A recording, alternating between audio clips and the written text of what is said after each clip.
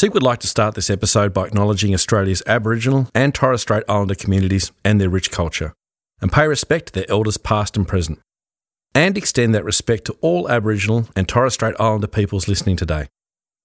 SEEK recorded this episode from Wurundjeri Woi Wurrung country.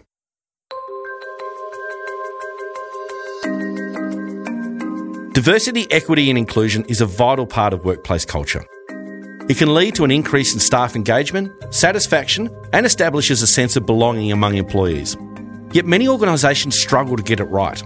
But so when we talk about diversity and equity together, that's where we get all of these really great outcomes that we talk about: superior innovation, better business performance. Equity and inclusion are a lot harder in a diverse environment, but they also produce a lot more benefits. How do organisations address the common challenges and actively implement an equitable diversity and inclusion strategy to ensure each of their employees has a safe space to work in? In this Talent Talks episode, we spoke with Aubrey Blanche, Senior Director of Equitable Design, Product and People at Culture Amp and founder of the Mathpath. Her professional expertise covers a broad range of equitable enterprise operations, from rethinking how people are visually represented to launching product for team-level diversity insights. She's collaborated with hundreds of people across many different industries to define new ways to build an equitable workplace. Aubrey dives deep into some of the common challenges faced by organisations in their approach to diversity and inclusion, along with the nuances of how to create an equitable D&I strategy.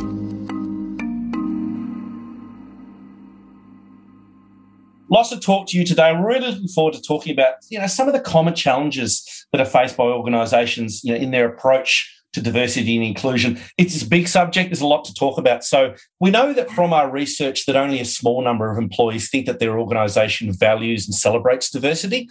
And I'm wondering, can you talk us through some of the challenges organisations are facing in their efforts to implement meaningful change? Yeah, absolutely. I think the number one thing that I see is that organizations don't collect data on this. Mm-hmm. So I always find it almost a funny problem, if you will, because they know that they need to collect data on literally everything else in the business, but they think they can just check off a box. And so I always wonder why really, really competent business people can't seem to do the same thing that they already know how to do, that they're really good at when it comes to DEI. And that's actually the secret. It's not a very big secret. And hopefully it's an open one, but it really is about collecting data to see what's really working for your organization. Look at the things that maybe you need to improve, and then building a plan off of what you learned from that data to make change. And I think that's where I see the biggest gap, is that a lot of times people get a checklist of DEI programs and roll them out, but they didn't stop to ask the question, are those the right programs to solve the challenges that we personally have? Because every organization is unique, which is a huge opportunity for DEI, but it also means that check-the-box solutions just generally are a waste of money. And I take your point that every organisation is unique, but that's an interesting point you make around collecting data. What are some of the broad data points that organisations should be collecting when they're monitoring and looking to evaluate their DE&I? Absolutely. Such a good question. So first, you need demographic data. So you need to actually be measuring who's in your organization.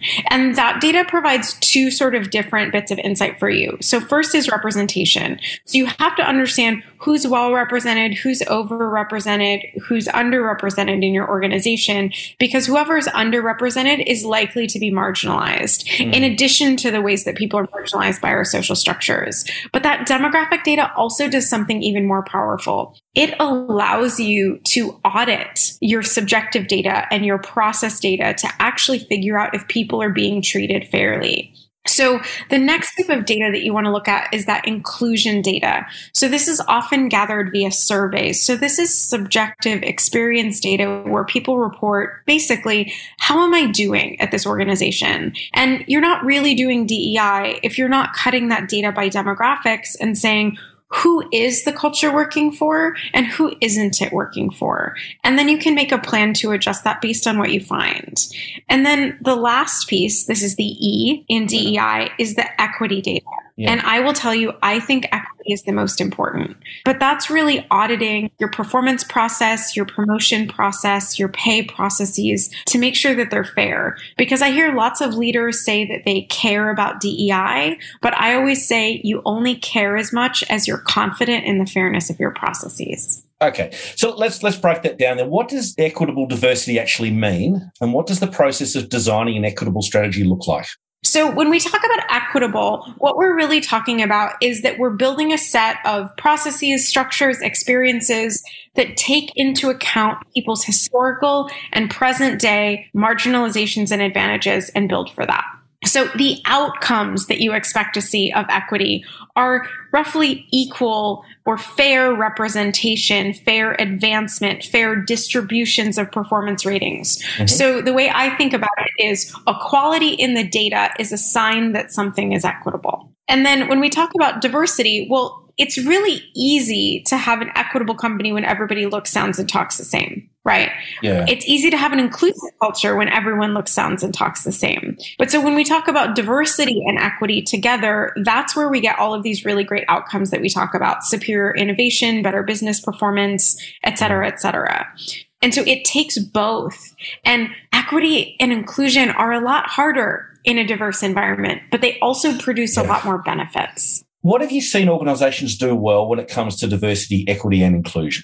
I actually think that companies tend to do a good job, those that sort of have those commitments, of raising awareness. Mm-hmm. So I often see folks who are making, commitments, building mission statements, bringing in speakers, and that can be a really, really important part of an overall strategy. But it's important to understand that those things can drive alignment and inclusion, but they don't actually create equity. I think another place where I see companies doing great things is that they build ERGs, which I think are incredibly important and helpful in building connection and belonging. But ERGs do not make sure that employees are paid and promoted and rated correctly. And so it's really a yes and. Those things plus the type of structural work that creates equity is how you actually get change. Sure. And an ERG is? Oh, thank you. Sorry. ERG is an employee resource group. The most common ones are for women, for people of color, and for LGBTQ employees. But these sort of communities based on identity that help folks come together and see themselves represented and build connection within those communities. Great. Amazing. So what are some of the long-term impacts, or what long-term impacts does DE&I have on organizations and the people within those organizations? Absolutely. So the good news here, I'm so glad you asked, is that all of the things we already care about from a business performance perspective are the kind of benefits of investing in DEI. So lots of research at this point, it should be baseline knowledge among all executives, I think, is that a superior DEI program or running an organization in an equitable way produces greater financial performance, first of all, right? That's good for your stock price. It's good for your budgets. It's good for all the things are set up for. But it also creates greater innovation. Your teams are more likely to be better at problem solving. Employees are more engaged. They're more likely to retain. And it's important to call out in this that as the world is shifting, this is becoming even more important. So statistics show that for every straight white man, every 100 straight white men that are leaving the workforce every year, only 66 are replacing them. And so the needs of workforces are changing dramatically, and businesses are going to frankly struggle to compete for talent if they're not building a workplace where everyone, not just the people who have traditionally been designed for, can thrive. Yeah, sure. Amongst organisations, there's a sense that workplace inclusion is a process of constant improvement rather than an endpoint. And a lot of HR professionals are noticing that there's really significant work to do in their company in relation to D&I. And I'm interested to ask you and point out that our research shows that some employees think their DE&I strategies aren't terribly genuine. And I'm wondering, how do organisations start to bridge that gap and create more authentic and equitable D&I strategies? My answer in the simplest way is pay for it. Right. What Culture Amp found, and again, this goes back to our 2022 Workplace DEI survey, was that when budget and headcount were allocated to DEI programs, companies make progress. It is complicated. I don't want to represent it like it's not a difficult or a hard thing to do, but it's also not rocket science, which is a good news for people who care and want to make change, is that allocating resources, collecting data, and making a strategic plan are the number 1, 2, and 3 things that help companies make progress. And I hope that that's really inspiring and encouraging, because it means that while we don't have everything figured out, I've been in this profession for 10 years and I certainly don't. The basic building blocks basics and foundations are known, and so we can all make some progress. Yeah. Why is it important to keep evolving a diversity, equity, and inclusion strategy? And I think it's hard to touch on, but where do organisations, and we have many different sized organisations that listen to this, where can they start? Collect data, because you need to understand where your organization is doing really well and where you have opportunities for improvement. And the thing I always say, to quote Tolstoy and butcher it just a little bit is, every happy family is happy in the same way. Every unhappy or inequitable organization is inequitable in its own way. And so that data helps you when you have those resources, that headcount, that budgeting, say, here is the gap for my organization, and I'm going to deploy my resources to meet the need of that specific gap. So collecting data, build a strategic plan, or I should say collect data, allocate resources, and build a strategic plan. One thing I would also say from an order of operations perspective is that a lot of companies start by forming those employee resource groups. I would actually challenge organizations to say the number 1, 2, and 3 most important things that you can put in that DEI strategy are auditing your performance, promotions, and pay processes. The reason for that, if you build someone a lunch club but pay discriminate against them, that's not a commitment to DEI. Some people naturally resist change, and D&I often requires a change in thinking as well as ways of working. So how can HR leaders and business leaders go about communicating the importance of diversity, equity, inclusion, and then start to influence change across their organisation? I would say it has to start at the top. Without leadership not only understanding that the commitment is important, but changing their leadership style to actuate that commitment, there is no point in having a DEI program, because if it doesn't start at the top, it's not going to go anywhere. My lesson from being at Culture Amp, one of the first things we did in the first year was our entire executive team went through a 5-month anti-racist leadership program. And I guarantee you that all of the things that we did to, in 2 years, achieve full BIPOC representation at most levels in our company, it was that our leaders were prepared to lead a more diverse organization from a racial perspective.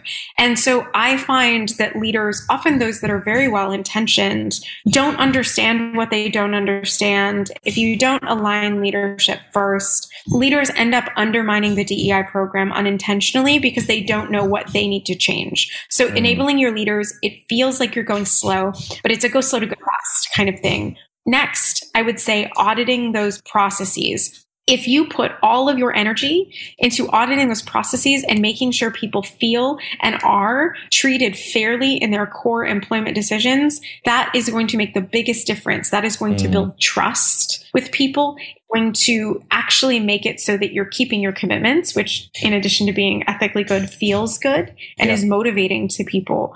And then education. So not necessarily just telling people that DEI is important. I think that's actually expectation setting. Just saying, this is the standard of behavior to which we hold ourselves. And that doesn't mean perfection, but it does mean a continuous dedication to learning and growing. And then providing people with really actionable education. So, hey, our expectation is that you behave in an inclusive way. Let's actually provide you some guidance and support about what that looks like in action. You've been really generous with your time, Aubrey. It's a fascinating conversation. I'm wondering, we always like to end these episodes with a bit of advice. And what advice do you have for HR professionals and organisations looking to progress their own DE&I strategy? Do what you can to fight for specialists in this space, but also recognize that there is a ton of free resources online. And so anyone can upskill themselves and be more of an expert than they are today in this work. And even dedicating an hour a week to doing that will create huge dividends for you and for the organization. Thanks for joining us for this episode. For more ideas and discussions on the world of work and all things recruitment and HR, stay tuned for more upcoming episodes of Seek Talent Talks.